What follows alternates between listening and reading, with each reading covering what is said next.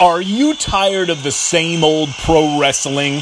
Then check out the amazing action on Powerslam.tv, the biggest indie pro wrestling channel in the world. Get over 4,000 hours of the best pro wrestling events from over 110 of the biggest names in the industry from over 15 countries around the globe. Get your free trial today at Powerslam.tv. This is Jordan Grace, and you're listening to the Social Suplex Podcast Network. BWB, this is One Nation Radio. You better get it right. Rich Latta, James Boyd came to give them life. The Blackest Wrestling Podcast has come to kick all ass and drop it 6 feet if they kicking trash.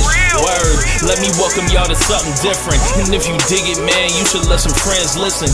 We be getting it in, this on the regular, dude. Ravish and flow, but this shit rude. See, James don't rap, so I had to break it down. The whole network, man, we coming for the crown. Raps in the columns, I keep them both covered. Making the beats too, so the listeners can bump it. Hit us with the rating, yeah, I'm saying it's a 5. Before you hit it, talk, bob your head side to side. It's One Nation Radio, and this is the beginning. It's Rich, and I'm here with James. It's time to listen to One Nation. We got to unleash the power of the pyramid. This is Mike Sempervive from WrestlingObserver.com. Check me out on Wrestling Observer Live every day. And also check out your boys, Rich and James, on One Nation Radio. This is Kenny Omega. We're listening to One Nation Radio. Check it out, guys. These guys know what's up. Big Kenny Omega fans, and that's all that counts to me. Goodbye and good night. Bang.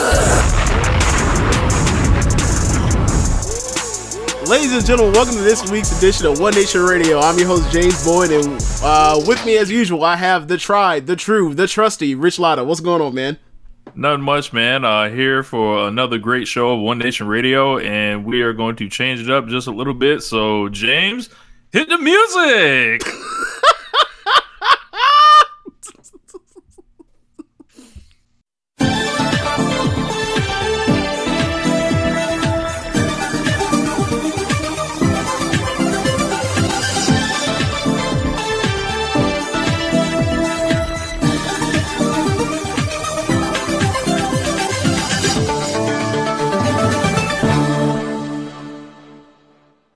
Okay, I guess this is not a new credo. What's the best thing in wrestling you saw this week? And we will start from the top. Korakuen Hall, 9th anniversary for Stardom. The only match that's out right now is the main event between Mayu Iwatani, the red belt, World of Stardom red belt, whatever you want to call it.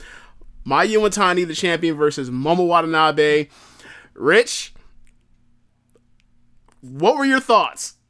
This was an incredible match. This was, they were kicking the fuck out of each other. Yes. And then it was a real, like, interesting kind of closing sequence because Momo was, like, just fucking murdering Mayu Iwatani with, like, every suplex she had. Yep. And then none of them worked. And then all of a sudden, I don't know what happened, but, like, all the momentum changed back to Mayu. And then Mayu put together, like, no, we always say Will Ospreay has like this sequence of moves that like put people away. Yes. She did like 4 different moves in a row and it was just over. And I was shocked. I was like, oh shit, it's over? Like so there was I popped big time for a couple of those springboard drop kicks that each of them hit on each other. Yeah.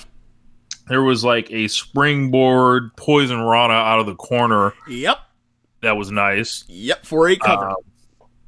So the only thing, I guess, like, you know, with some of those suplexes, like, they weren't, like, snapping them as much, but they were just kind of, like, folding each other with these suplexes. So yeah. I thought it was an awesome match. I'd probably say 4 1/4. Okay. So, And Momo was fucking crying like at the end of this shit. So James didn't watch the angles. We're not going to go into the post match probably until next week. But a lot of shit just went down in Stardom. It's all getting realigned. There's a lot of shit that's happening. I'm just going to leave it there. Yeah. Okay. So I've seen Momo and Mayu have big matches before. Most notably the final night of the Grand Prix last year in, I think that's September. Yeah, September. Momo Momo shuts the door on her, getting another shot at going after the title again. And then there's also 2018's Korakuen Hall, I think, for the white belt in September or October. Can't remember. This is the most unique match I've seen, singles match I've seen those two have. Now the thing about the work done in the match is normally they come out and they, you know, show their athleticism, try to kick each other's heads off, and then there's just a foray of suplexes. This time around, because I don't know if you know this, Rich, but like Mayu, she tore her rotator cuff in that match against B when she took that bump when people thought she broke her neck. Mm-hmm. She didn't break her neck. She landed on her shoulder and partially tore her rotator cuff. So she's working with a torn rotator cuff since I think that's November 4th. So, yeah, she basically said, yeah, I have a torn rotator cuff, but I'll let Momo just like work and grind and just do all this nasty shit to my rotator cuff that's torn. You know, a lot of wrestlers talk about how that's fucking dumb that if you have an injury or whatever else, you work over that exact body part. Well, Mayu doesn't care because she's a fucking psychopath. Momo does all of this gross stuff to this woman that is hypermobile in the shoulder, so it just looks gruesome and gross. And then at times Mayu gets out, and I think personally this is like the best technical wrestling, chain wrestling match I've seen either one of these two have before. Yeah, because there was a long like part. It kind of felt like an Okada match in the beginning. Like it was just a lot of like you had to pay attention to kind of what was going on, but right. you could get like lost, like and start staring at your phone if you're not careful.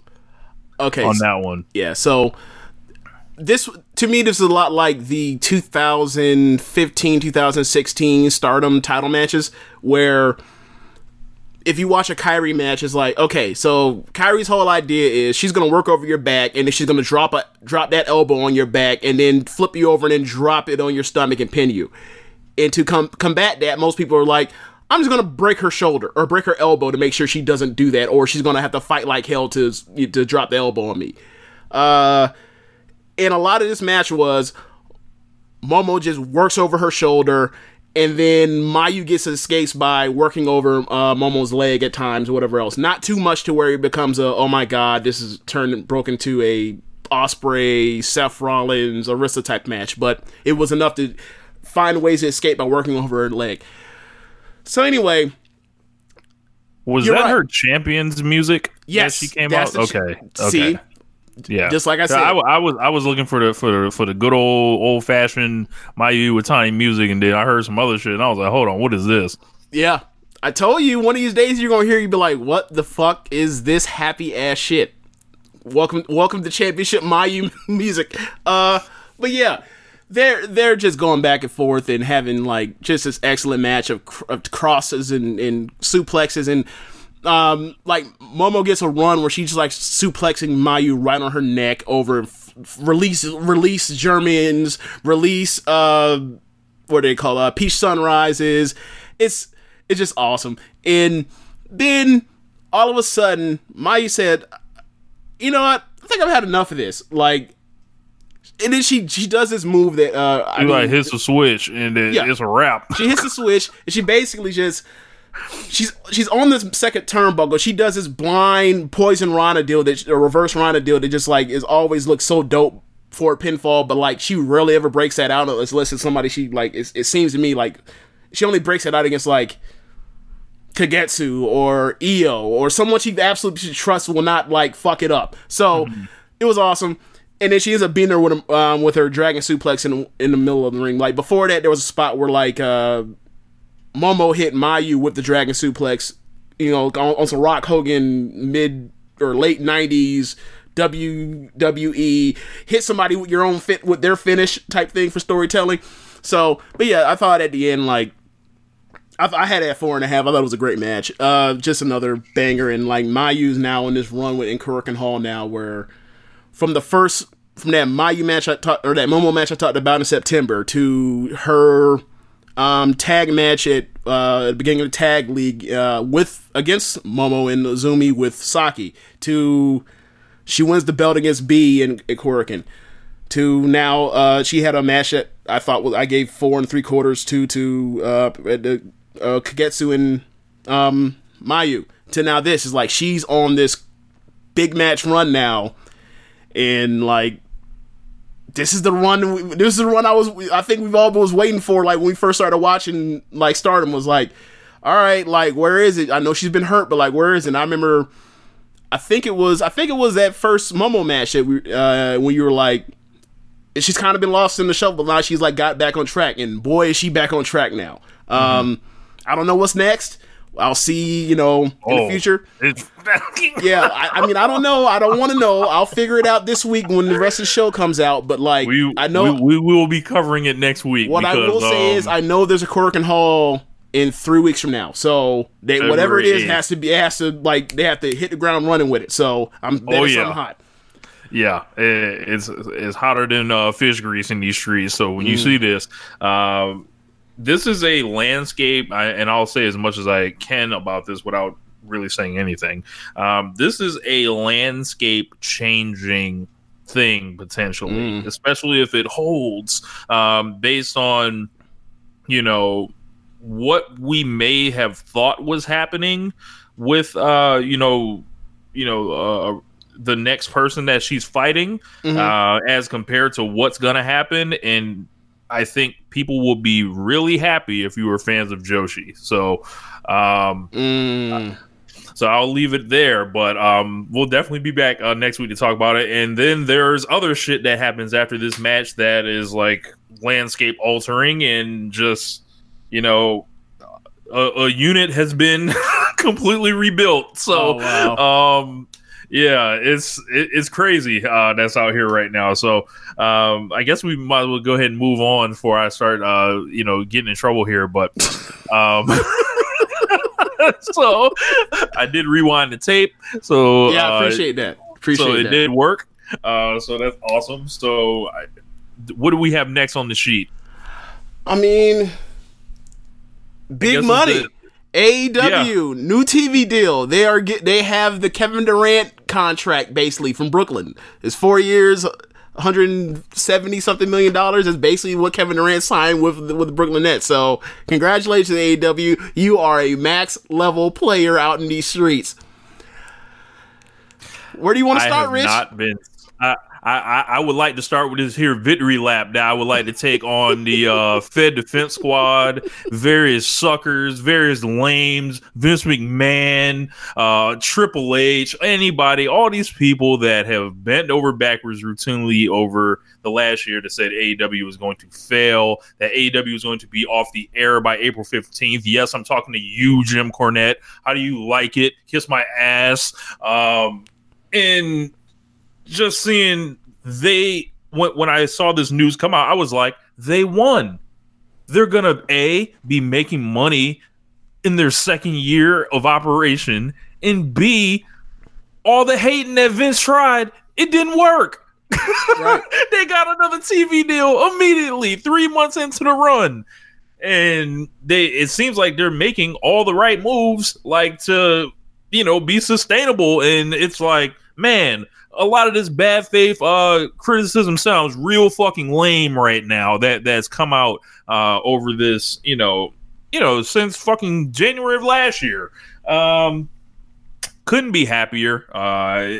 Seeing like, I believe Matt Jackson said something like, now, if it wasn't clear before, fans can really invest and know this thing isn't going anywhere. And it's like, if you were like holding on, be like, yo, Darby Allin's my fucking guy, like, right? And be like, yo, like, I hope he fucking makes it, but maybe there's no place for him to make it too. And, a big thing that, I'd said on this show over the last, I'd probably say 2 or 3 months, like, when they were booking things, and, it was kind of like things were, either there were rash or snap decisions being made, my reason would be like, oh, okay, they're probably booking like there is no tomorrow, because there wasn't. So it was like they had to make it work. They had to do whatever. And now there is a tomorrow.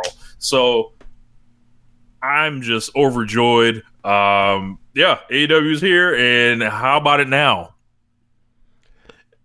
and the ratings are popping right now. Man, this is a great day for AEW and all Elite fans and everything like that. So, yeah, I'm in a very great mood with this news. So, what is it? Wednesday night between AEW and NXT, they're breaking in what, $80 to $100 million a year now? I would say at minimum that, because then you start adding in the ad split that they still get. I don't believe they're getting their production paid for, but there's enough new money to kind of offset that. Yeah. So I think that's a safe estimate. Yeah. So it's so crazy. I mean, it's really cool to hear that. And now, after watching NXT for years, watching AEW this past year and a week or year and 2 weeks or whatever else, and to go from you said 2017, there's NXT is going to be off the network, it's going to be a USA network. Then there's going to be another fucking wrestling company that pops up out of nowhere that's based off of Chris Jericho, Jon Moxley, and the Elite. And they're going to be pulling in between both of them, like a combined $80 to $100 million a year in TV money. I would have told you, you're out of your fucking mind. And this is where we've gone in the span of what, September 18th, once USA Network got NXT on air, right? Yeah. This happened fast, in a hurry. The landscape is changing by the month as opposed to by the year or by the quarter like it used to. And it's all positive. I've never seen more good wrestling than I've ever seen in my life in the last September or whatever else. The last 6 months, 7 months, last year to right now. And it's a lot of that is based off of NXT and off of AEW, and some of the best television I've seen is because of these 14 months between these two companies and their promotions, and they're killing it. It's awesome. I know you don't watch as much NXT as I do, but they're back. AEW, for all the stuff that I've been complaining about recently, I don't want to get lost in the weeds of, or I don't want to get lost in the forest of them doing weird stuff with the Nightmare Collective or with the Dark Order, to forget the part that Chris Jericho was in the middle of a career renaissance, maybe figured out another peak on some Magic Johnson 5.0 shit. He has to renegotiate, right? Oh, yeah. He's going to get that Lesnar deal. I'm trying to get as much money for the least amount of days as possible.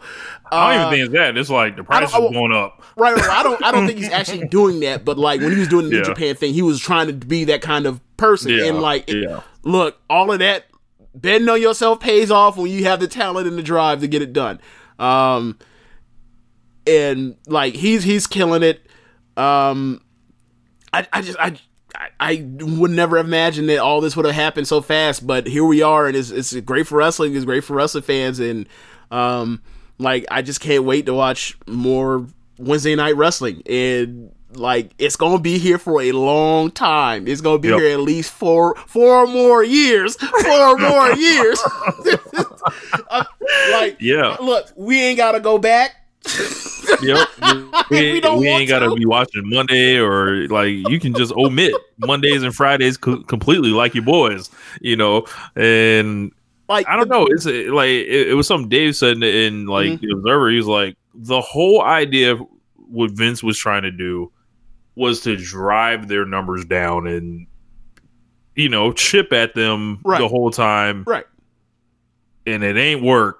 No, it's not going away. No. I think that it has worked. The problem is it hasn't worked as well as they thought. AEW is far more popular than anybody that with any reasonable anybody with any reasonable outlet would have assumed. They're pulling in 900,000 weekly. At the same time, NXT is pulling in 700,000 weekly. Both companies were assumed to be pulling in 500,000 both a piece, and both networks would have been happy with it. And they're both out doing this. Like, we have 300 to 400,000 more people watching Wednesday wrestling than we ever thought would ever happen.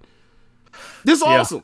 And like the demographics like that. Yep, they're kicking their ass as usual. Like, I think that was like really what made TNT like lock them in. Like, yo. Yeah.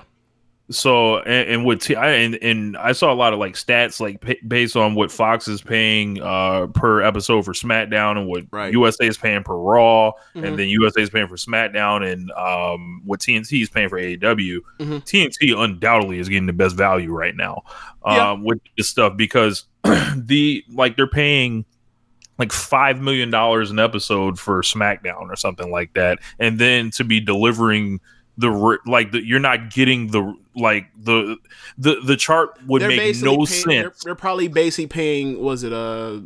They're paying probably like NXT's getting like half or just under half the ratings that like a SmackDown or a Raw is getting, right? Right. And then there's such outsized money on one side. So one thing's about to happen, or a couple things can happen. Either WWE's like money is coming down next time, or AEW is going way the fuck up. By the time that they hit free agency again. And I think TNT, they lock, I think until like 2024, like they have an option or something like that. So the longer they can keep them out of that, I mean, all they got to do is be successful, and the big bag is right around the corner. Yeah. And I would assume that if we're going to go for, are the rates, are the TV deals going to go down or would they go up? I would suggest they're going to go up again, because they keep going up regardless of whatever happens with this bubble of live TV rights. It keeps going up all the time. So, like, I especially like the room for them to go up, seeing it like 4 years from now they'll be more established in households or as a brand name, besides just being like this startup type of thing. Like, yeah, like they definitely have more room to grow, and that's crazy. Considering they just got max money. Yep. More resources, more bidding for talent when they come up, and shit. Anytime somebody's in free agency, like, they're going to be able to compete now. So that's all you can really ask for as a wrestling organization. So to have money coming in, like, and this is at a time where like Marty Scurll is staying in Ring of Honor, Bandito staying in Ring of Honor, so they're getting huge deals. So like, this is good for the wrestlers. Mm-hmm. I mean, so or this is better for the wrestlers, right? Like, so that seems to be another part of it for me that I'm happy about, is like, people are going to have choices, and their choices aren't going to be like make a bunch of money and toil away or whatever else. Like, your work's going to get out there, you're going to make money, you have a chance to do less dates after you've already grinded to get there. Like, with AEW there, with NXT there, Ring of Honor still around, Ring of Honor looking like they have a second lease on life now, or really like a 15th lease on life. But yeah, man, it's looking up, man. It's looking up. Yeah, man. Like, so, like, Impact couldn't find a way to end up getting this type of money. ROH couldn't figure out how to get this money. MLW couldn't figure out how to get this money. It just sounds like, James, like, they was not being run well. Sounds like they just ain't have it, for all this time. Yeah, sounds like it. And it's not, it's not like Sinclair doesn't have the money to make something like this work for them. And look, it could have all been theirs. Always. Unbelievable. They have the stations to put the shit on. Like, what I'm saying? Like, so, and you can't be like, well, they didn't have the talent. Motherfucker, Cody was in Ring of Honor. The Young Bucks were in Ring of Honor. They were getting dates on Kenny because of New Japan connection. Right? Like, they could have had the world. They were too small to be big and too big to be small. Like, and they ain't want to change none of it. And they ain't had no ambition. Scared money don't make no money. And like, you know, if y'all would have just joined what the fucking elite was saying, y'all be rolling in this dough right now. Instead, y'all threw a fucking alley-oop for these dudes, and they slammed it with a new fucking TV deal. So we will always have to come back to the part where Ring of Honor helped these fucking guys book and promote a pay-per-view that ultimately unlocked the swag for them to leave their asses high and dry with no pot to piss in. Boy, you created your own fucking doom, or your own downfall for the time being. Like, maybe Marty gets his shit back right. They still have some talent. They got to promote that talent and figure that out. But we'll see what happens with Ring of Honor in the coming days. Speaking of Ring of Honor, because they're now seems like they are kicking out at 3, and they're starting to fire up. They are coming up with quite the interesting WrestleMania weekend card, aren't they, Rich? They are. They have decided to start doing business with New Japan again, and it's almost like, you know, every New Japan guy that gets added, there's like all this buzz and everything like that. It's almost like nobody actually gives a fuck about Ring of Honor, like I was saying 2 years ago on in New Orleans. You know, like, this is fucking New Japan. This is what this shit is. That's why people want to get this shit popping. That's why people want to show up. I kept seeing every single name come out. I was like, oh, Jay White. I ain't going to no fucking Lakeland for no Jay White. Right. All of a sudden, you know, it's just name after name just starts coming. Like, and right now I'm just waiting for Tanahashi and Okada to get announced, and then I may consider going. Like, so it's like, yo, whatever's happening. Let's just go through the list right now. It's Jay White. It's Ospreay. Yep. Who else are we talking about right now? I believe Shingo, maybe. Yes, it is Shingo. It's Shingo. Saber, Kenta. Yeah, like, and this also goes with Marty. This also goes with Bandito. Like, Dragon Lee. Yep, really. Like, it's gonna be interesting to see how these like matches line up or whatever else. But what I will say is, and we know Tanahashi's gonna be here already because he's announced for that Young Lions show. That's right. Thursday for WrestleMania weekend. So I would assume Tanahashi's going to be here. If they announce Okada or Ishii, I'm there. Chances are. I have not yet gotten a. Now, the funny part about this all is, I was saying selling out. I was talking cash shit on before they started doing all these announcements of New Japan wrestlers, and I had said, I wish I would find out that one of y'all are going to this Lakeland show driving, 50, no, it was like an hour from where we stay. Like an hour out to Lakeland, which is like, you have to go past Tampa, so you have to go like 40 minutes east of Tampa to get to Lakeland from where we stay, just to watch whatever was going to be in the card. And it's also because at the same time slot, it's against TakeOver. WrestleMania weekend takeovers. Look, I don't give a damn what they do at Supercard. They're not going to have a show better than TakeOver. But I would do what we did in New Orleans last year, depending on what else shakes out with this Supercard card, where we go to the Ring of Honor. We essentially turn off our phones and then show up the next day and watch the WrestleMania takeover. I'm like, this point, like, I'm considering that.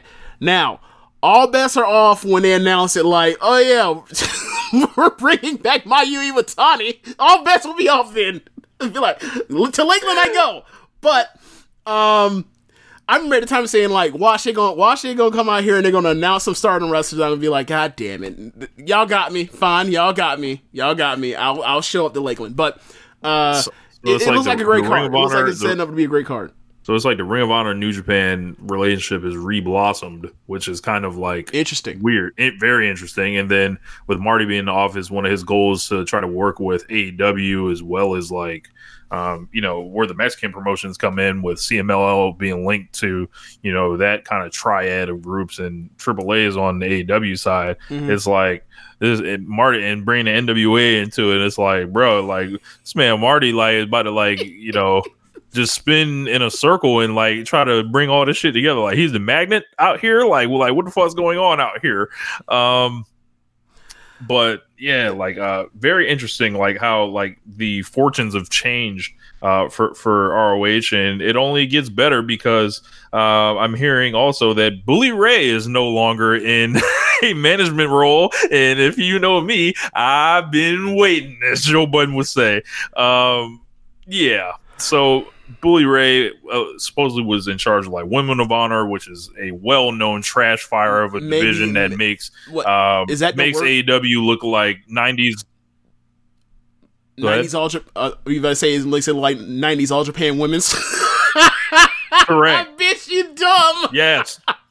Yes. Okay, so what I was going to say to you is like, I was sorry for interrupting, but I was going to ask you like, was 2018 One of Honor like the worst like division in major American professional wrestling? Was there anything worse? Like, I don't know, maybe it was like a SmackDown tag team division that was shittier or something like that, maybe. But I don't even think it was that bad, or WWE put on anything that as bad as what Women of Honor was last year. That was just embarrassing. Shit. The 2017. The Divas are back. Alexa Bliss, Carmella dual title runs in the summer. Yuckington. Yeah. Or 2018, I think. Sorry. Yeah, you meant 2018. The problem with that is like 2018 women's main roster WWE still had the rise of Becky Lynch in it. When the fuck did Women of Honor ever had anything like that? Yeah. What if they ever said, "Hey, we're gonna have someone get over by beating someone in the middle of the ring with their move week after week after week"? They even set up like the possibility of even getting a Becky Lynch to that place. They could. I don't know who they could have, and they will still fuck it up. Or at least last year's Women of Honor. I don't know. Like we started off the show talking about Maya Iwatani, right? They literally had her, right? They literally had her, and they couldn't get a 3-star match out of her because they were doing this Kelly Klein bullshit. So, my good buddy Jonathan Gresham will be taking over the Women of Honor. Yeah, so know nothing about him as a booking mind, but I mean, it's not Bully Ray, so it's not somebody that's trying to recreate the heat from the 90s and shit. Correct. Like, yeah, we're open for all suggestions at this point. So, Mr. Bully Ray, as you know, you blocked me on Twitter last year for questioning your business acumen, invited me to come on your show, which I declined like a smart person, a clearly superior being than you, and and you know what happens a year later. The chicken and the cows and the crow, like it all comes home to roost. So Bully Ray out of there. Stick to Busted Open Radio. So is he done with the company, or is he just a wrestler now? I think he's just a wrestler right now. Oh, okay. Well, he can do that, I guess. Yeah, man. Like, I mean, one thing I will say with the Jonathan Gresham thing is like, it will be as far as the booking or whatever else, like that will be done a lot more professionally, a lot more to the cuff, a lot less goofy, just for the fact that like we don't have him coming out here having security come to grab people from the stands, have them come backstage so that he can talk to the fans and shit and intimidate them. So we ain't got to worry about that. So this is a leg up just off rip. The professionalism just off the charts. I forgot something during the AEW TV deal thing. The hiring of Taz in conjunction with the second show that's going to be on TNT. That's a first run show.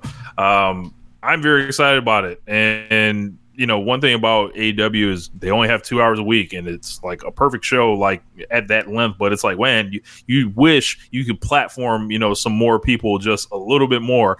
And I don't know if it's an hour show that is being kicked around. I I haven't seen anything that's another 2-hour show. So I'm really excited for this. Like if it's like a situation where you can get maybe 2 or 3 matches and maybe like some Road to stuff, and kind of like the best of AEW Dark, which is kind of taking a downturn in probably like the last 3 weeks or so. But I'm very excited, and that's like that's more presence for them. Yeah, so I don't think the plans are out yet, but normally they do Dark. They normally do tape Dark before or after Dynamite. I don't remember. They do it before and after. They might do a pre-show match, which is like your first Dark match, gotcha. And then they'll do 2 matches after Dynamite goes off. Okay, all right. I just don't want it to turn into a situation where like the crowd gets burned out over time or whatever else because you're running for 4-hour taping. Okay. I'm trying to think. What's next, Rich? We talked about Ring of Honor. Talked about AEW. We've talked about Stardom. Part 2. Sorry? Tessa Part 2. Okay, so I believe the last thing we talked about was after she won the belt and she cut the promo saying that she has one of the strongest minds she's ever known. I'm just like, what the fuck? I got a strong mind. Okay, so now we're at the part where she goes back on Twitter and she offers, I guess, a second passing at this N-word allegation. Where not an apology, by the way. Right. A flat denial. A staunch, a flat out denial, which is like hilarious after, everybody and their mama came off the woodwork and said this. Like, at this point, what I want her to do is say, no, why would I do that? That's stupid, guys. Is this camera on me?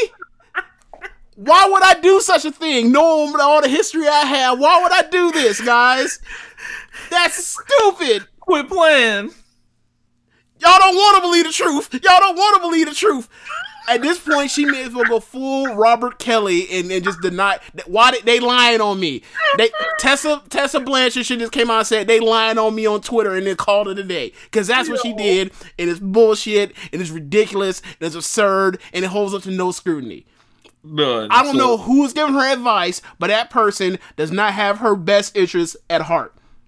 So her statement, for those of you guys that haven't heard it, and mind you, we did the big thorough breakdown last week of everything that happened.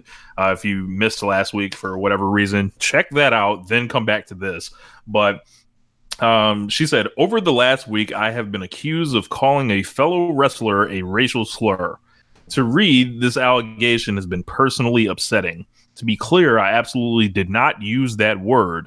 That word is not in my vocabulary. That word is not in my heart. Racism is not in my heart. Yet, I know many people have to deal with racism in a way I will never have to.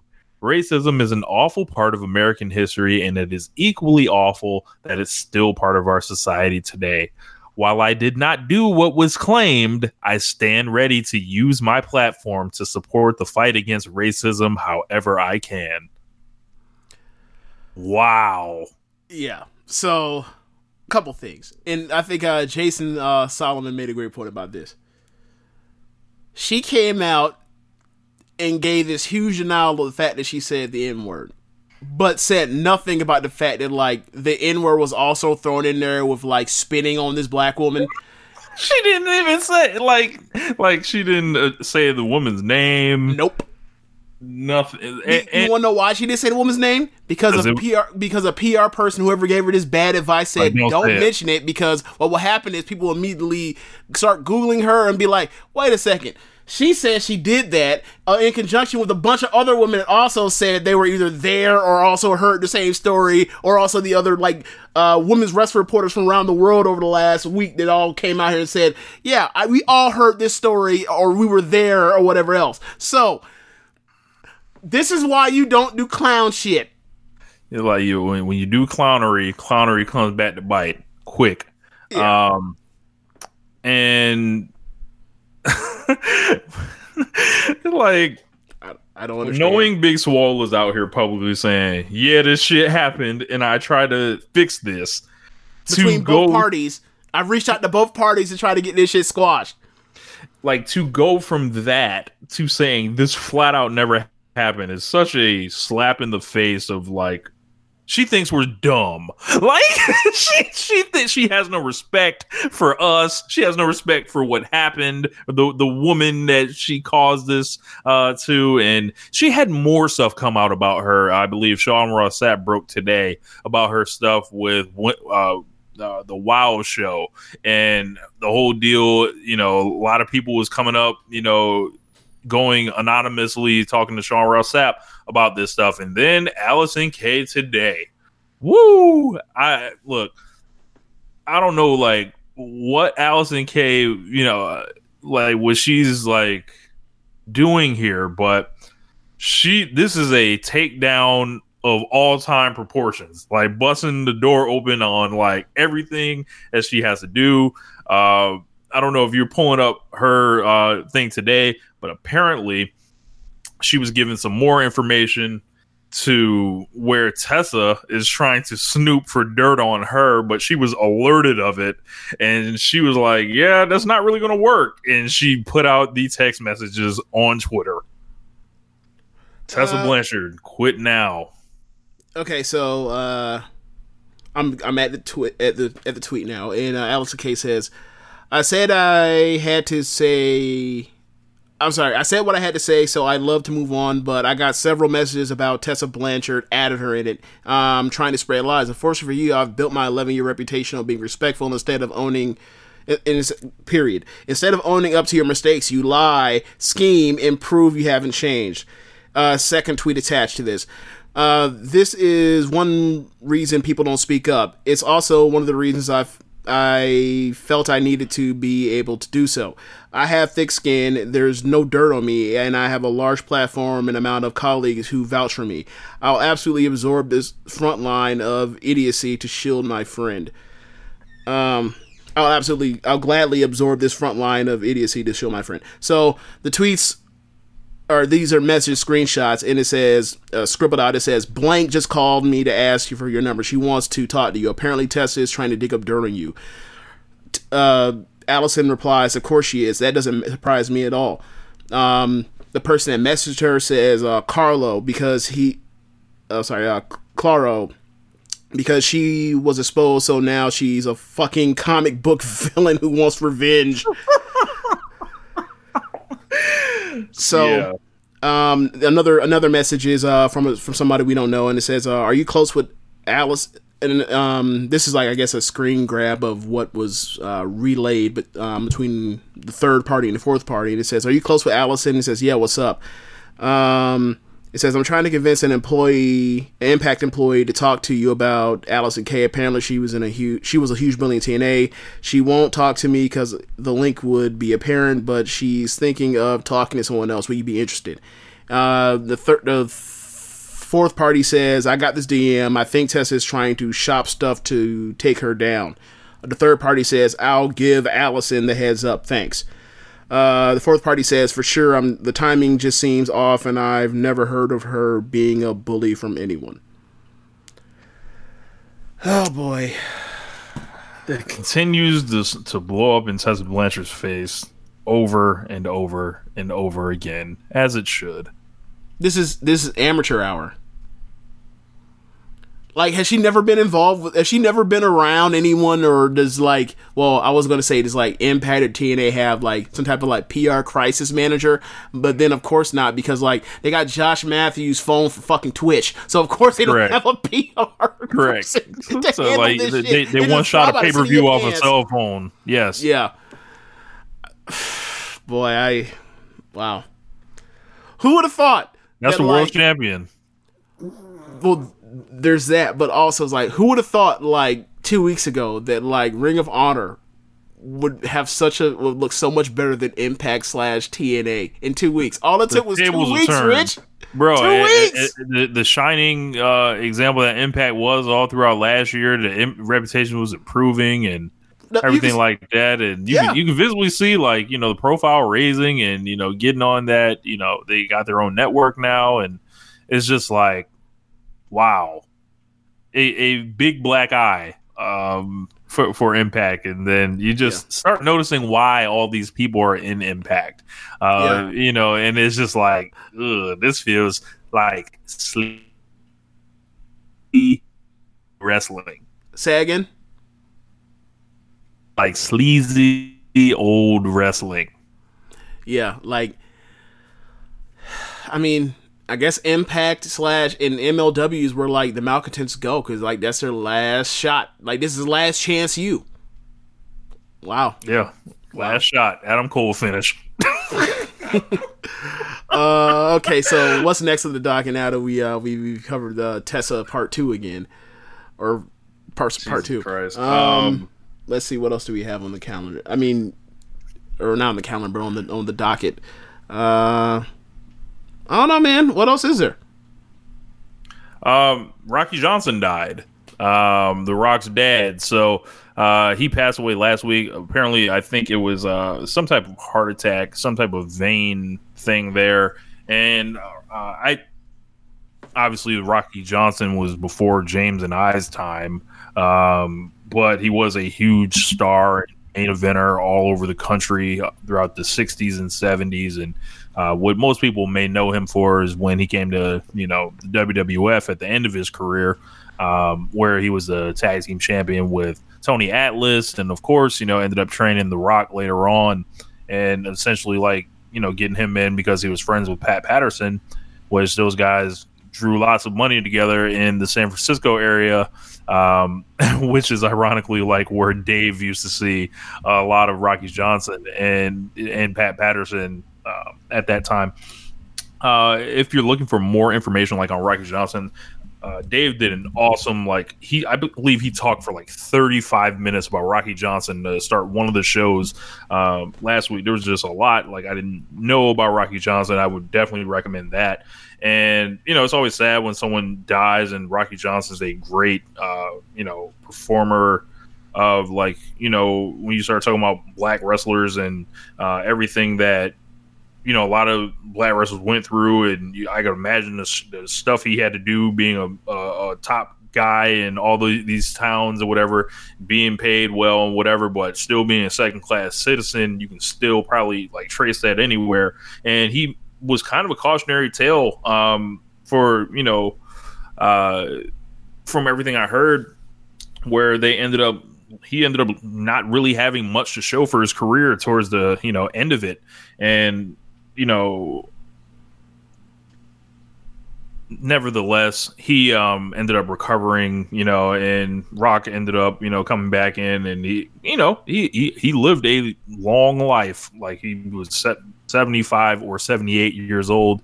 We don't know which. There's some kind of dispute on the age, but I was very sad, and sad for The Rock. The Rock wrote a long Instagram passage dedicated to his father, and you could always see The Rock always being proud his dad was Rocky Johnson, going back to when he played his dad on That 70s Show.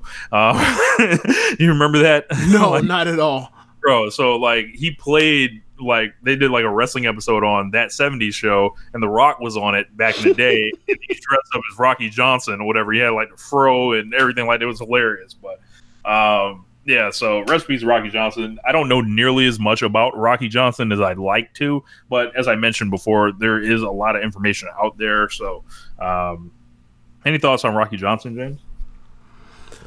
I mean, honestly, not really. The most I really know about Rocky Johnson is what you've already discussed, plus some of the bits and pieces from the WWE Network's work on I think it's called what was the round table discussion thing he used to have talking about territory wrestling? I think it was Legends of Wrestling. That's what it was. You're right. So I believe there was I think it was right after some famous racist incident in WWE over the last 5 years. I think it may have been Hogan, the N-word coming out, was when they put out the Soul of Wrestling. Right, yeah. The Soul of Wrestling episode, when they talked about all the great wrestlers in the territories, black wrestlers in the territories, from Rocky Johnson to Tony Atlas to Bobo Brazil to oh my god, Bearcat Wright. There's a bunch of people. Oh my god, what's your boy's name that used to work with Watts? Former NFL player, super tall. Yes, worked heel. People were probably fucking yelling at the radio right now. Big Cat Ernie Ladd. Yep, Ernie Ladd. That's who I'm thinking of. Yep. Like a bunch of people they talked about. Thunderbolt Patterson. No, not Thunderbolt. Yeah, Thunderbolt Patterson. I almost like I said Thunderbolt Ross. Thunderbolt Ross is a comic book character. And he's white. And that is definitely not Thunderbolt Patterson. But yeah, like far away. Yeah, not even close. So yeah, I mean, he was mentioning that as well, and they talked about the tag team and how influential they were to the business, and how like, and I think Watts was in it, and he was talking about like in JYD, and they talked about like, this makes sense. Like, we have a bunch of charismatic athletes all around this country, and they're black. It makes no sense that we can't capitalize off this and make some money. And it's Bill Watts saying this, and this is like the early 2000s, and this is after he's already had his run with Mid-South and everything, and WCW, and had his little stop in WWF, and was out the game. And for him to say that like back then, and then like, you know, they really don't capitalize on that. WWE as a whole doesn't really capitalize on that again until we get like the New Day. Yeah, a decade later. So it's interesting, and then like obviously that leads to Kofi Mania or whatever else. But like my point is like, it ain't that hard to figure out. It ain't as hard as everybody has made it this out to be. It's charismatic athletes that can talk very, very well. It can fly around the ring. It ain't that fucking hard. It's not. Yeah. Yeah. Recipes Rocky Johnson. We don't really do a bunch of like the tribute stuff. Like whenever someone dies, it's just like, you know, it kind of brings things to a especially because we're not going to pretend like we ain't like.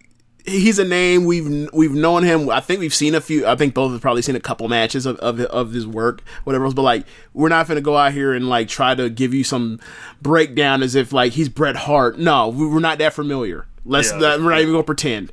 Yeah, I walked by Rocky Johnson a couple years ago at WrestleCon. That's right. So you know, got to see him in person before, so that was pretty cool. But wasn't he still jacked? Yes. Yeah, so I don't know if he was jacked or if it was a coat or you know anything like that. So, yeah, man, lots of you know. Of course, we had Dynamite last week and NXT. Hearing a lot of good reviews on the NXT show. I heard there was an awesome opener with Riddle and Dunn, who have I saw a couple of GIFs online. Tag team. And I'm like, man, is it too early to put them in the top like 5 or 10 best tag teams in the world right now? No, it is not too early. In fact, we might be too late. Like the second they announced it, we should have been like, yeah, that's one of the best tag teams in the world, guys.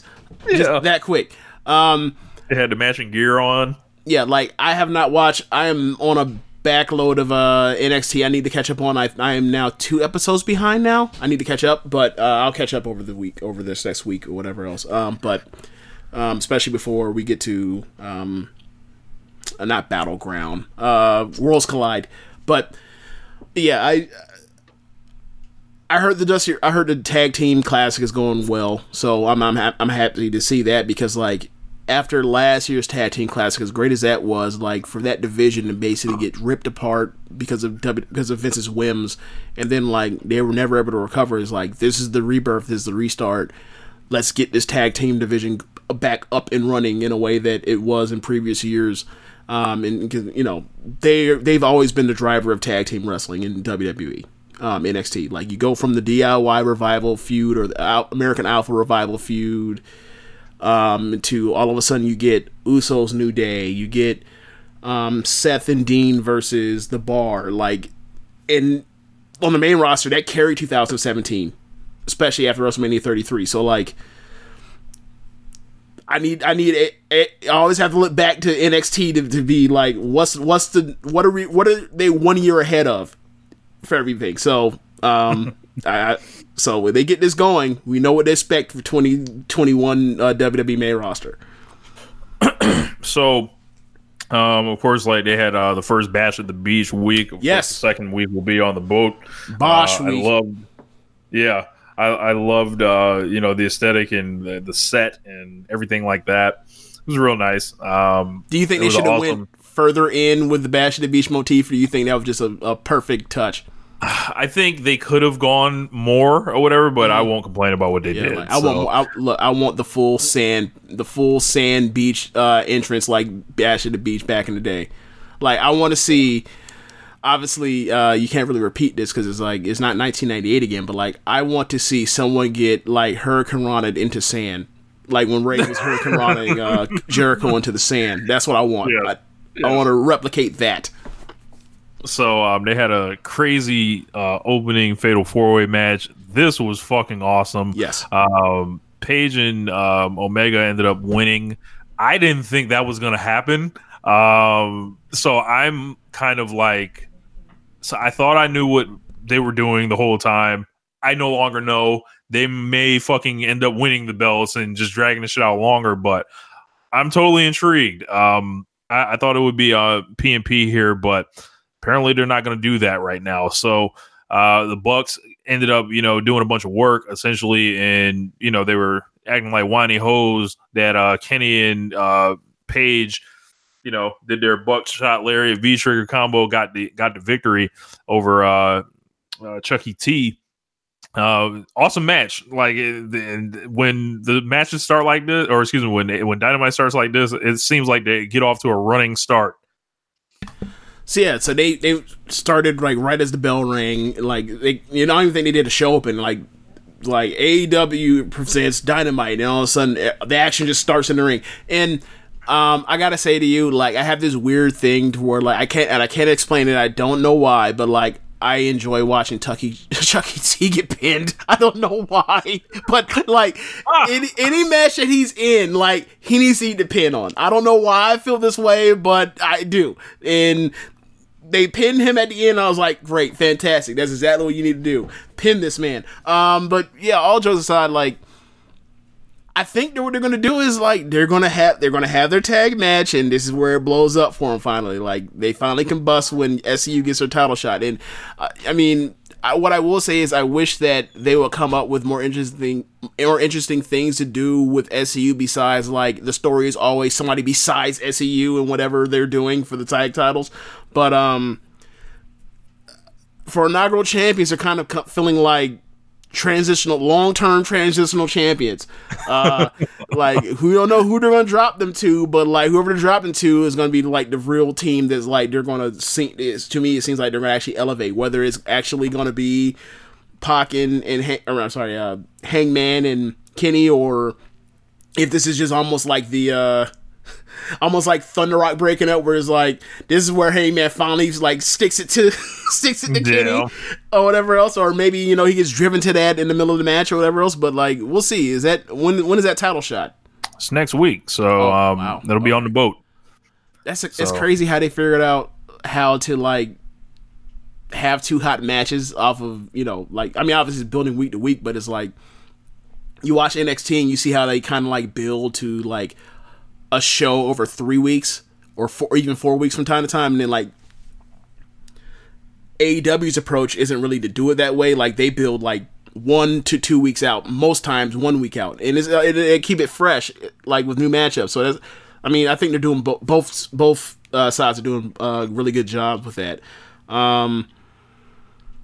I'm trying to think what else is scheduled besides, or actually let's go through the rest of the Dynamite card. What was the second match after that?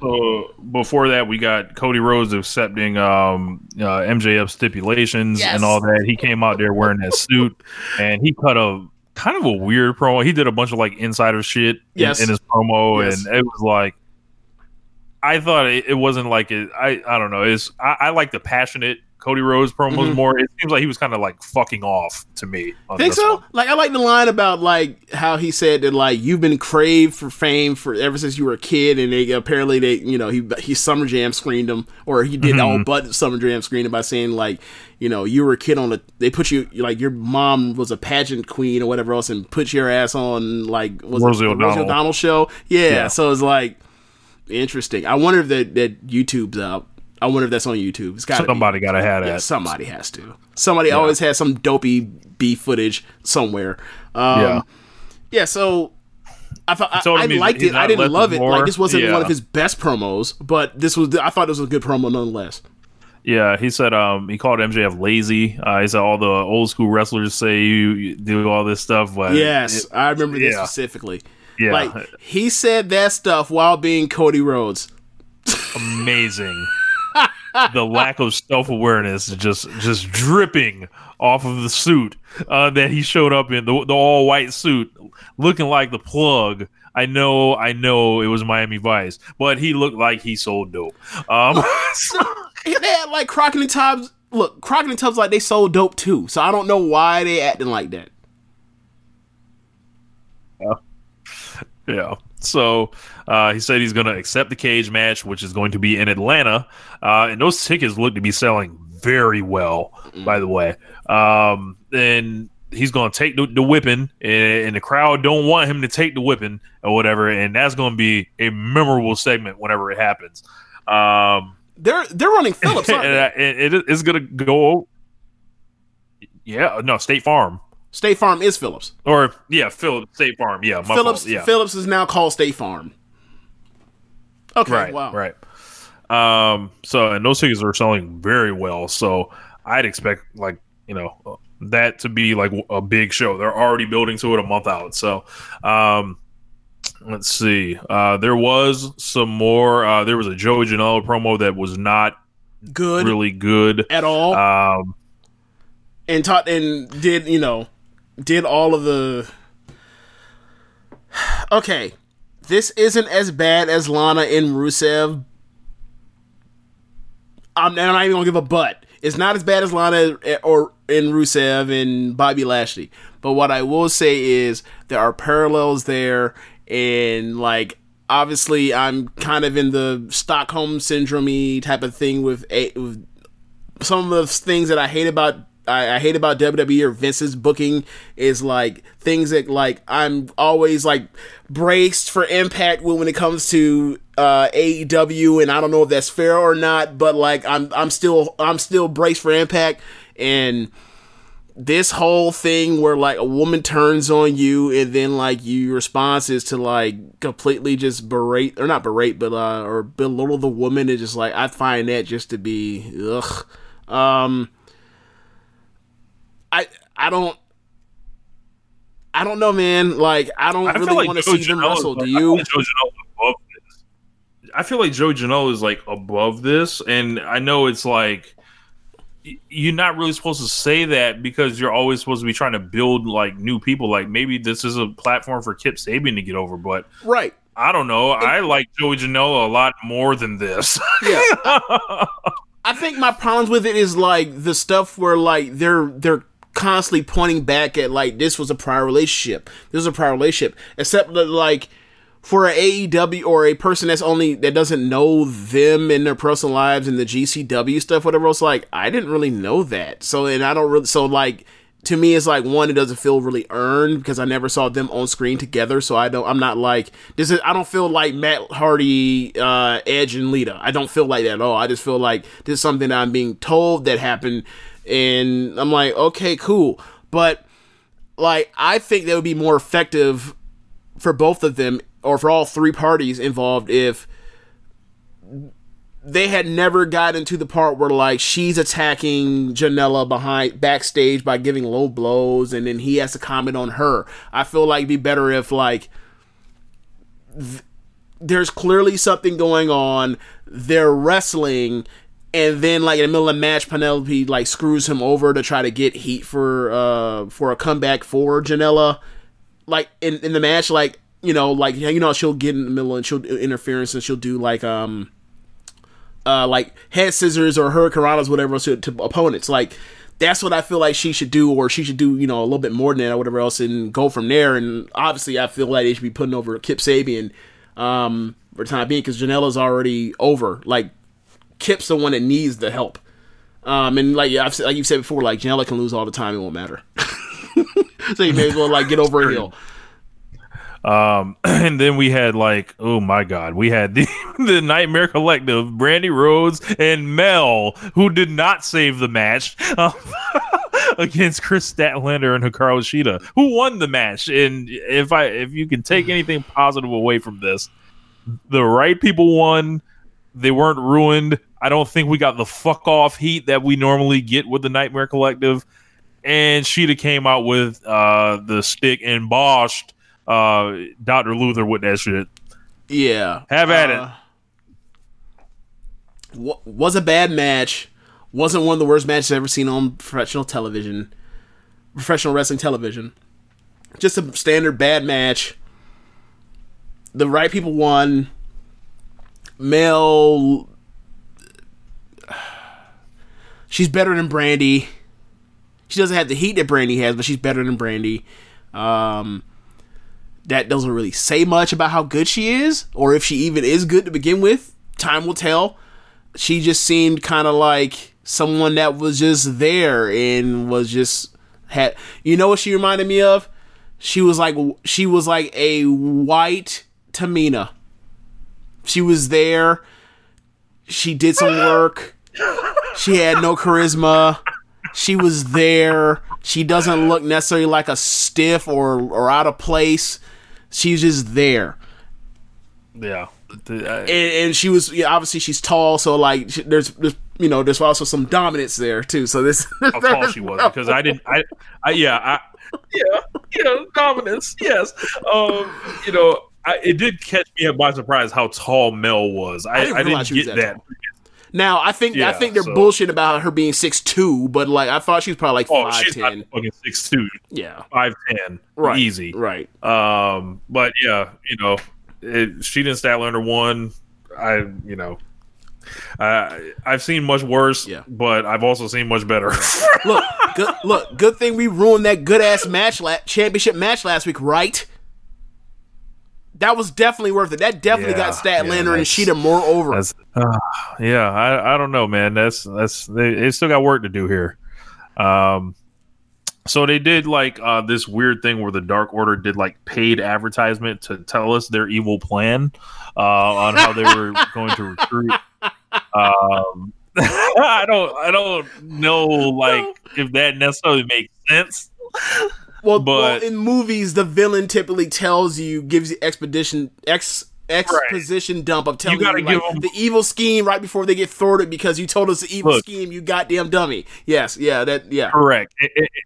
And for as much as people complain that they're not being told what's happening in AEW, that's what this was. So I'll cut them some slack there. I didn't think this was bad. I didn't think this was bad at all. This actually this was a positive Dark Order segment. So like eventually like they're trying to reel in a real big fish like Kenny, but if they can't get him, they might be able to get somebody like Page, or they can definitely get his underling like Michael Nakazawa. Same deal with Brandon Cutler. And then, he was strangely missing. Like there's been like, a lot of stuff. It's been really intriguing if you're following it along, but Cutler definitely been up to something. And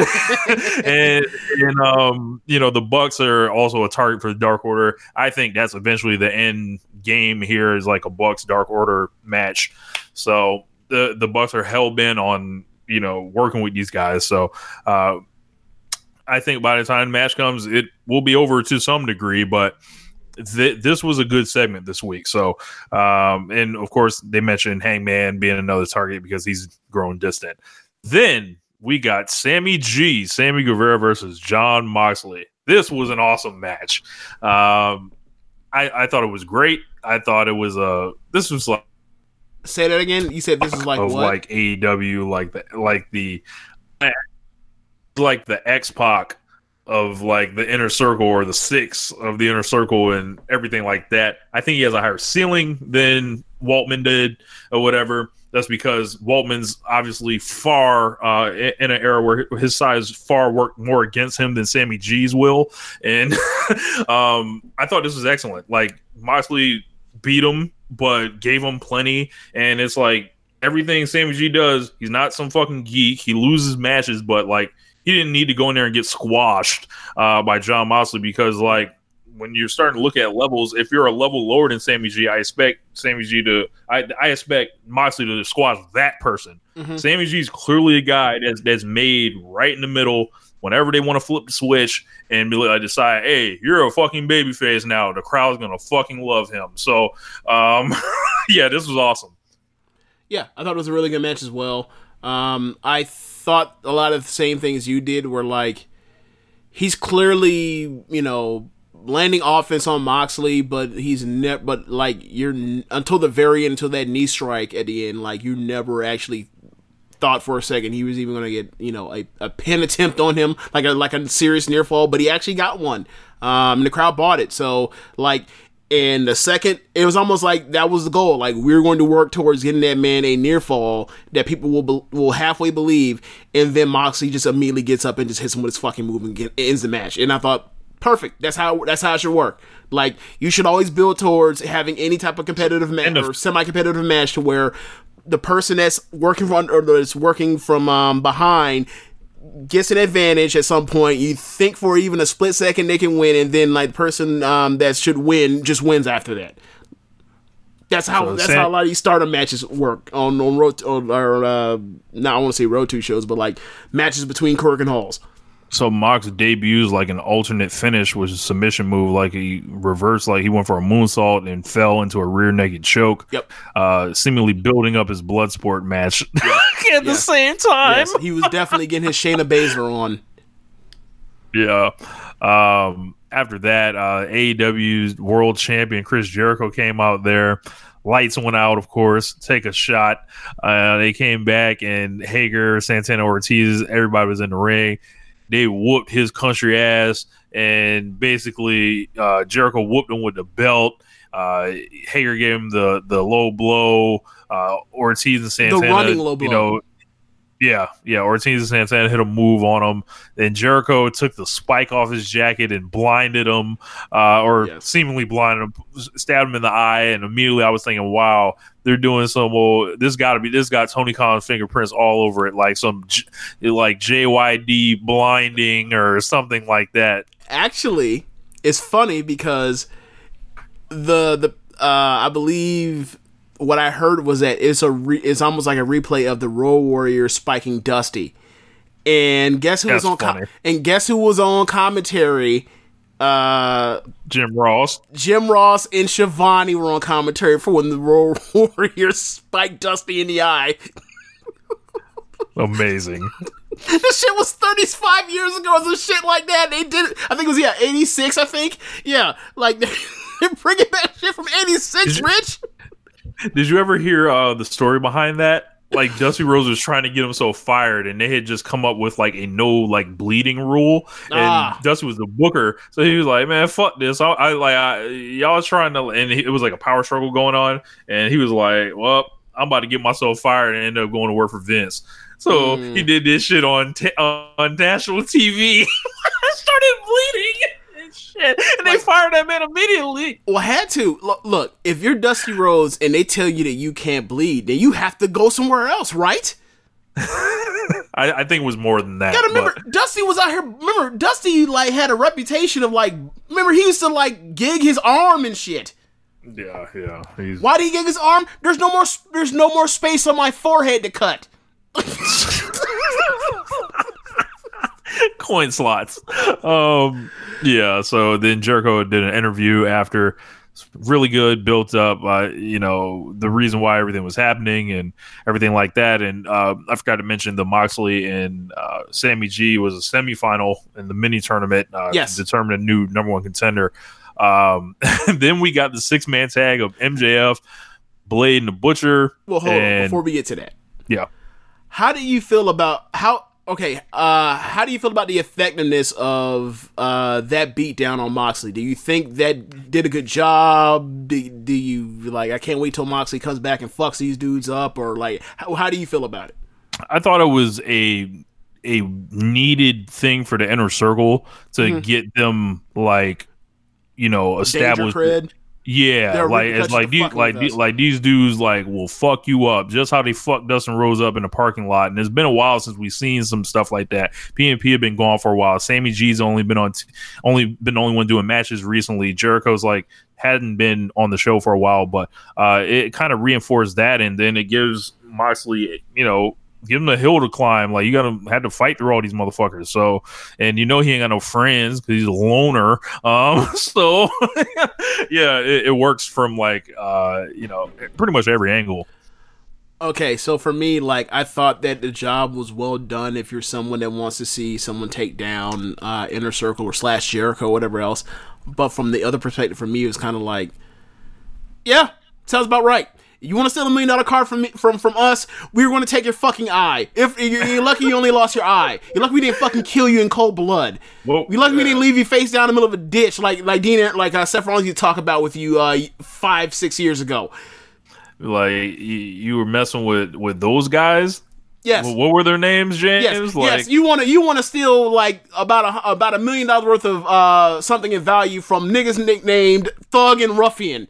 What do you expect was going to happen? You don't get to steal from Thug and Ruffian. Yes. You don't get to steal from. Imagine trying to steal from a nigga nicknamed Big Hurt. No, never. Nah. I'm not stealing from those guys. But then we had the MJF, the Butcher and the Blade against Dustin Rhodes, QT Marshall, and Diamond Dallas Page. Is this your favorite trios team of all time? No, it's not. But I enjoyed it quite a bit. How high on the list is it? I know you must have been sitting there watching that bullshit ass match. I fucking loved it. Oh my god, I fucking loved it. I love DDP. I love Goldust, and I'm quickly loving QT. So, oh my god. So, like, it was funny. QT is like all the deceptive everything, right? This nigga QT Marshall did another Sasuke special where not a single thing about it reminded you of Sasuke, and not a damn thing of it was special. This man did the fucking participation trophy ass flip, and then he grabbed over the top rope and then flipped over off of that. It's like, hey man, Will Ospreay's out here doing those back-to-back in the Tokyo Dome. Meanwhile, you got to do this with the fucking training wheels on. Stop it. Knock it off. Find something else to do. This is embarrassing. You are embarrassing yourself. Go ahead. Go have your love fest on DDP and Dustin. Go ahead. Oh, man, I saw Dustin Rhodes be the best wrestler in this match with dudes 20 years as senior, 25 years as junior. In this fucking match. Then shit. Diamond Dallas Page back on TNT, back in the spandex, back in the shiny, back hitting, throwing the diamonds up on you boys, back hitting the diamond cutter on you boys, the move that he can hit at any angle, at any time, out of any predicament. I loved every single second of this match. And I've loved DDP since like 1997. So this was fucking awesome. Are we gonna talk about the dive? And I don't need to see.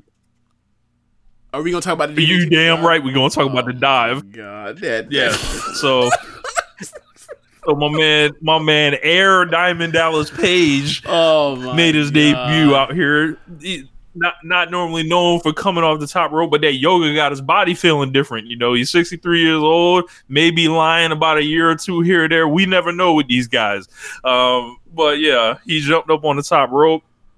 All those dudes outside the ring, and that man fell with style. And he fell with style. Style. Yes. That man fell. You know how they say people sink like a stone? That man dropped like a cracked rock on the street. He just so unelegantly, just gravity just said, "Nah, bro, come here." Nah, like it was just. He just did the most basic, blandest dive, and it was like they set this spot for him. You can't even front flip Diamond Page. No, nothing. Nah. You can't fuck around with it. Okay, fine. He landed on top of all them. He landed on top of all them niggas' heads and shoulders. I was just like, boy, this. Good for you. Good for you. They spotlighting you. They march for you. Go ahead and do it. He wasn't bad at all.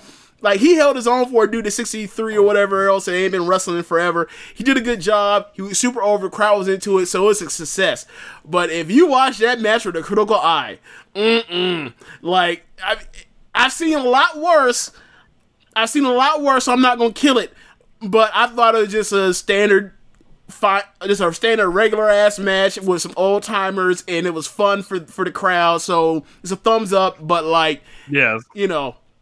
But, like, don't think about it for more than 5 seconds. Do not do that. Please don't. Yes, you like, do not come out, like, you know, this felt kind of like, you know, the opening Tokyo Dome match. Like, when all them dudes was out there, you know.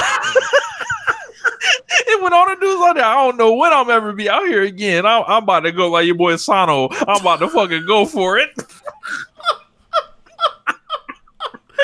Okay, so the Butcher and the Blade are finished, by the way. Oh, yeah, they're done. They're done. It's over. They were done after their first week. Like, once they did the match with Darby and Cody, it was like, I remember saying to you, like, they did this whole thing for this, you know, for these mercenaries that come in, just try to buy time until it's time for pay-per-view for MJF and Cody. And I said to you, like... I'll say this, though. Well, let me finish. Well, and I said to you, like, what's the end game here from once they get established in the tag team division for AEW? What are they going to be, the number 3 or 4 heels in that division? And look where they... Look. That's exactly where they are. I mean, I'm not saying they're on Helico and Evans. They're above that, but not too much above it.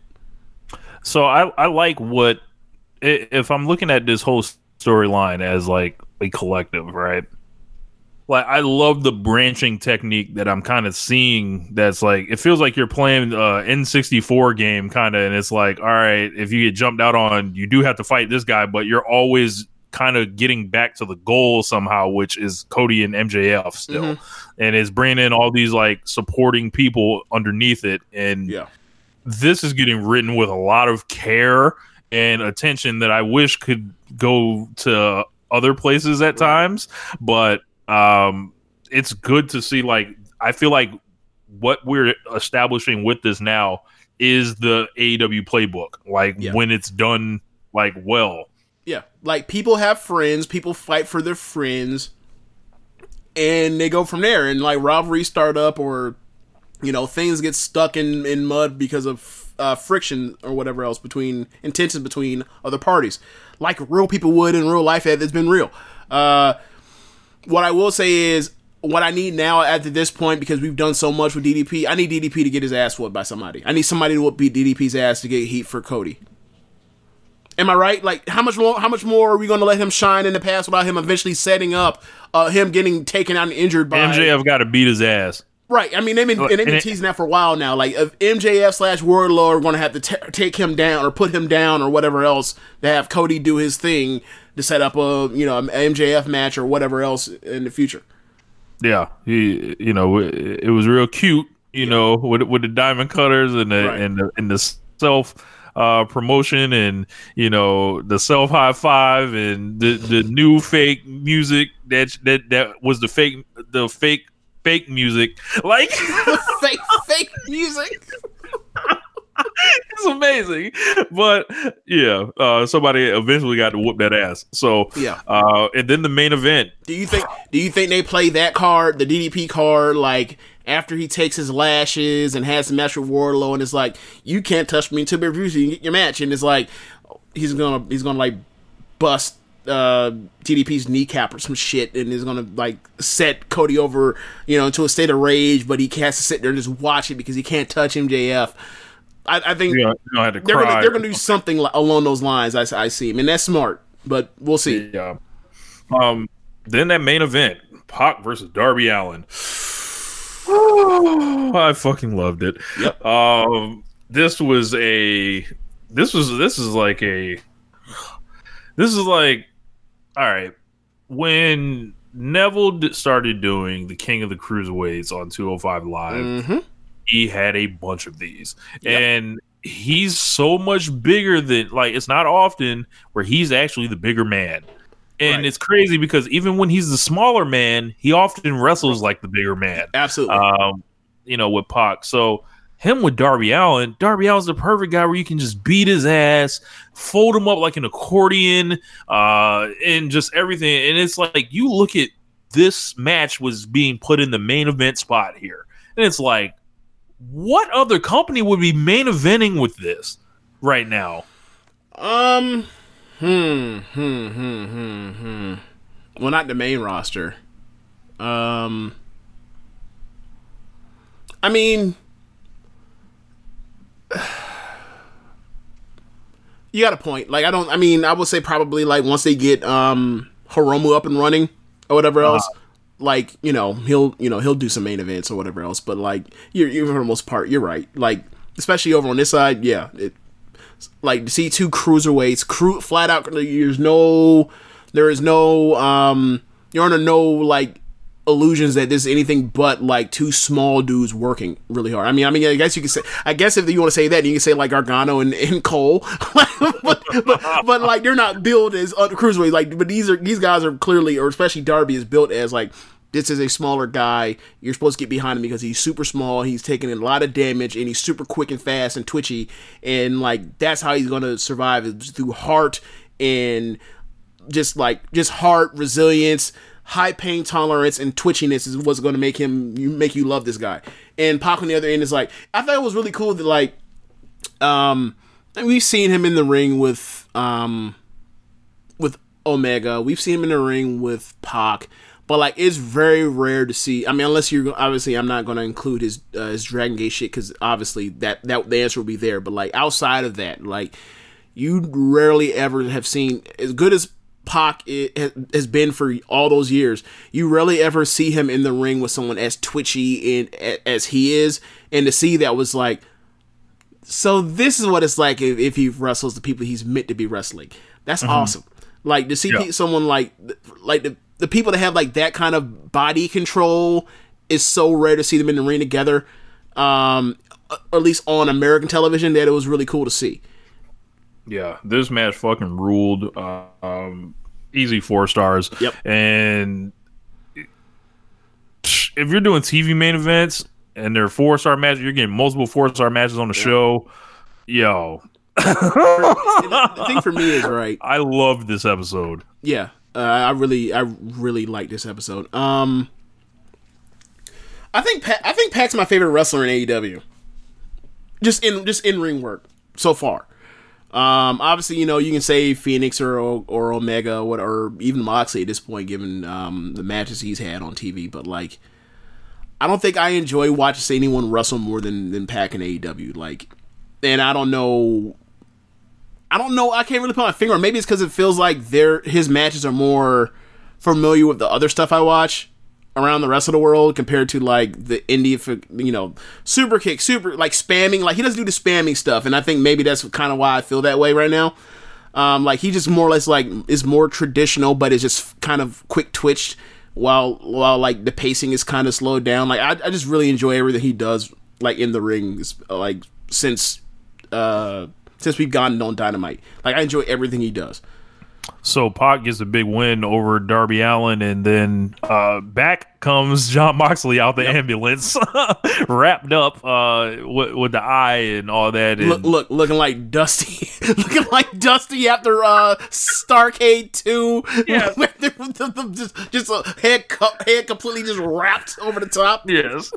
Pac essentially is like, yo, fuck you mean there ain't no #1 contender match next week. Like, you saw him, he's in the ambulance, he ain't gonna be on the boat. Like, I'm the #1 contender. And then Mox let him know it ain't going down like that. And then all of a sudden, you remember these two guys have unfinished business. They had a draw against each other before, and it's like it all comes back together. And it's just like, this is so well booked. Like, that was my comment at the time. And I get to say it unironically. Look at the tapestry of storytelling. Look at what you've done, and look how you bring it to the fore. It's not that hard just because it's on American fucking television.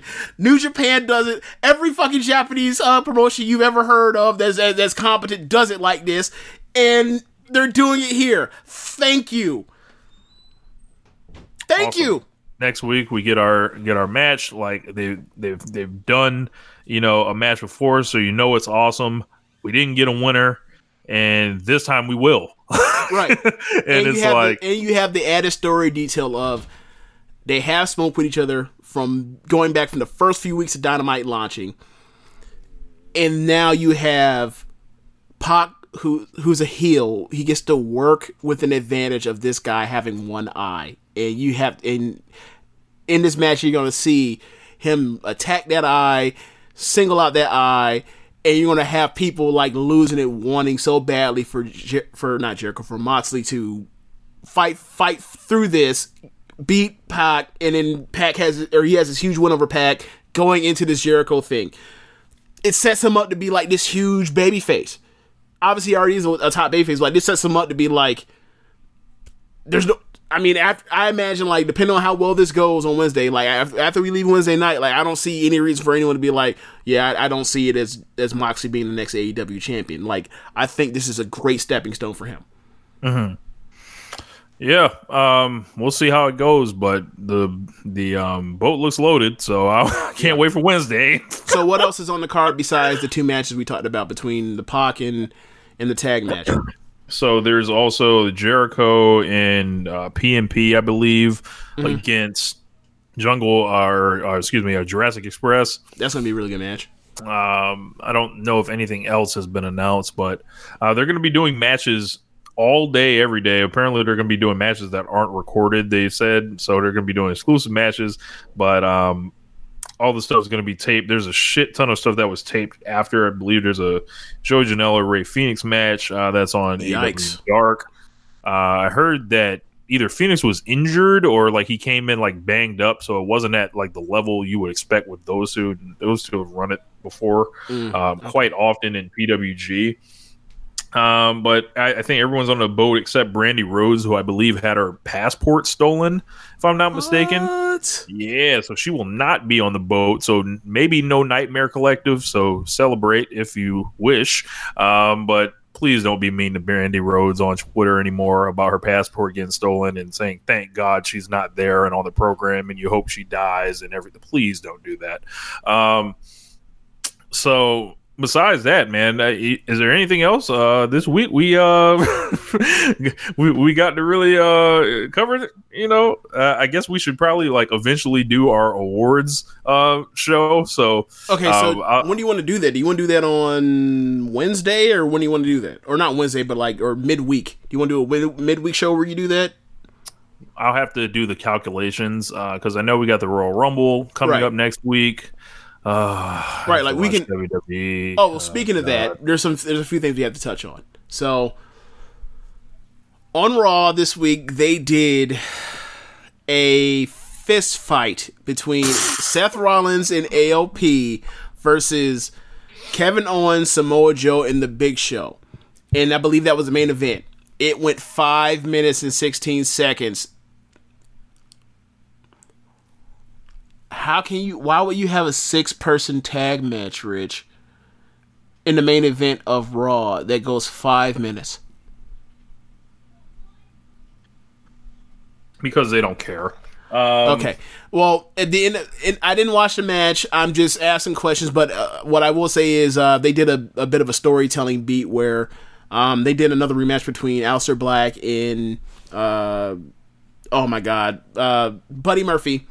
And Buddy Murphy took another loss, so Buddy Murphy is now joined with Seth. So it looks like Seth doing a little bit of dark ordering right now. But whatever. Like add to the stable. They got something for Buddy Murphy to do because they're always going to do something with Seth. So good for Buddy Murphy. He finally found him a spot. So we might actually finally have out of this batch of call ups from last year. NXTers and 205 Livers. This might be the first person that actually really got some shit to do for real, with some real life roster positioning besides Lacey Evans. So congratulations. You know what this tells me? This tells me they need somebody to take them pinfalls for that group because they ain't pinning AOP and they damn sure ain't pinning stuff. Hey, there's always room for a Sammy Guevara. There's always room for a Saya Ida. You need pin eaters that can actually work. So good for them. Whatever. Now, and I believe when does Buddy Murphy? I would say they have a horrible track record of of elevating people beyond pin eater, and they just have to be careful with it because Buddy Murphy can fall by the wayside like dozens of other guys before him. Absolutely. Absolutely. I have nothing to add to that outside of that. I'm trying to think what else we have. Kyrie apparently collides is back this weekend. Who? Oh, she is? Yeah. I was going to say Worlds Collide started this working, weekend, right? Right. Saturday, the day before Royal Rumble. But Kyrie, she started working, I think, last night. So she'll be in the Royal Rumble. Good for her. Hopefully they get her on the fucking boat. I just need a picture of Kyrie next to the pirate boat. Like I at this point, because you changed the gimmick or whatever else, you turned her heel for fuck's sake. Can I just at least get her a picture, like while she's like, in the ring warming up, like the day before WrestleMania when the set's already out? Can we at least get her a picture next to the Buccaneer pirate boat, please, please? Please, this is how far I've gone. I went from last year to be like, she needs to be in the fucking title match and come out on the fucking boat and enter from the boat. Now I just need a picture of her next to the boat. Is it that hard? It's just Vince McMahon just lowering and lowering and lowering you. God damn. Look, man. What was the Tomohiro Ishii meme? Like, I'm a sad man, write whatever you want about me. Yes. Like, if I do not get at least a picture with Kyrie, then that's gonna be like the whole meme for WrestleMania week for me. Is like I can't get Kyrie even next to the fucking boat, not even on the boat, not even next to the boat. Okay.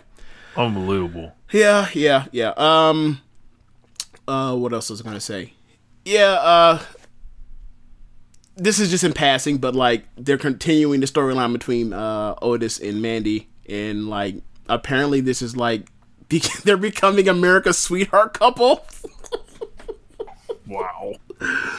Yeah, like they're playing the storyline with Otis with Mandy, where like Mandy seems to actually legitimately like Otis, and like Sonya is like thinks that she's playing him.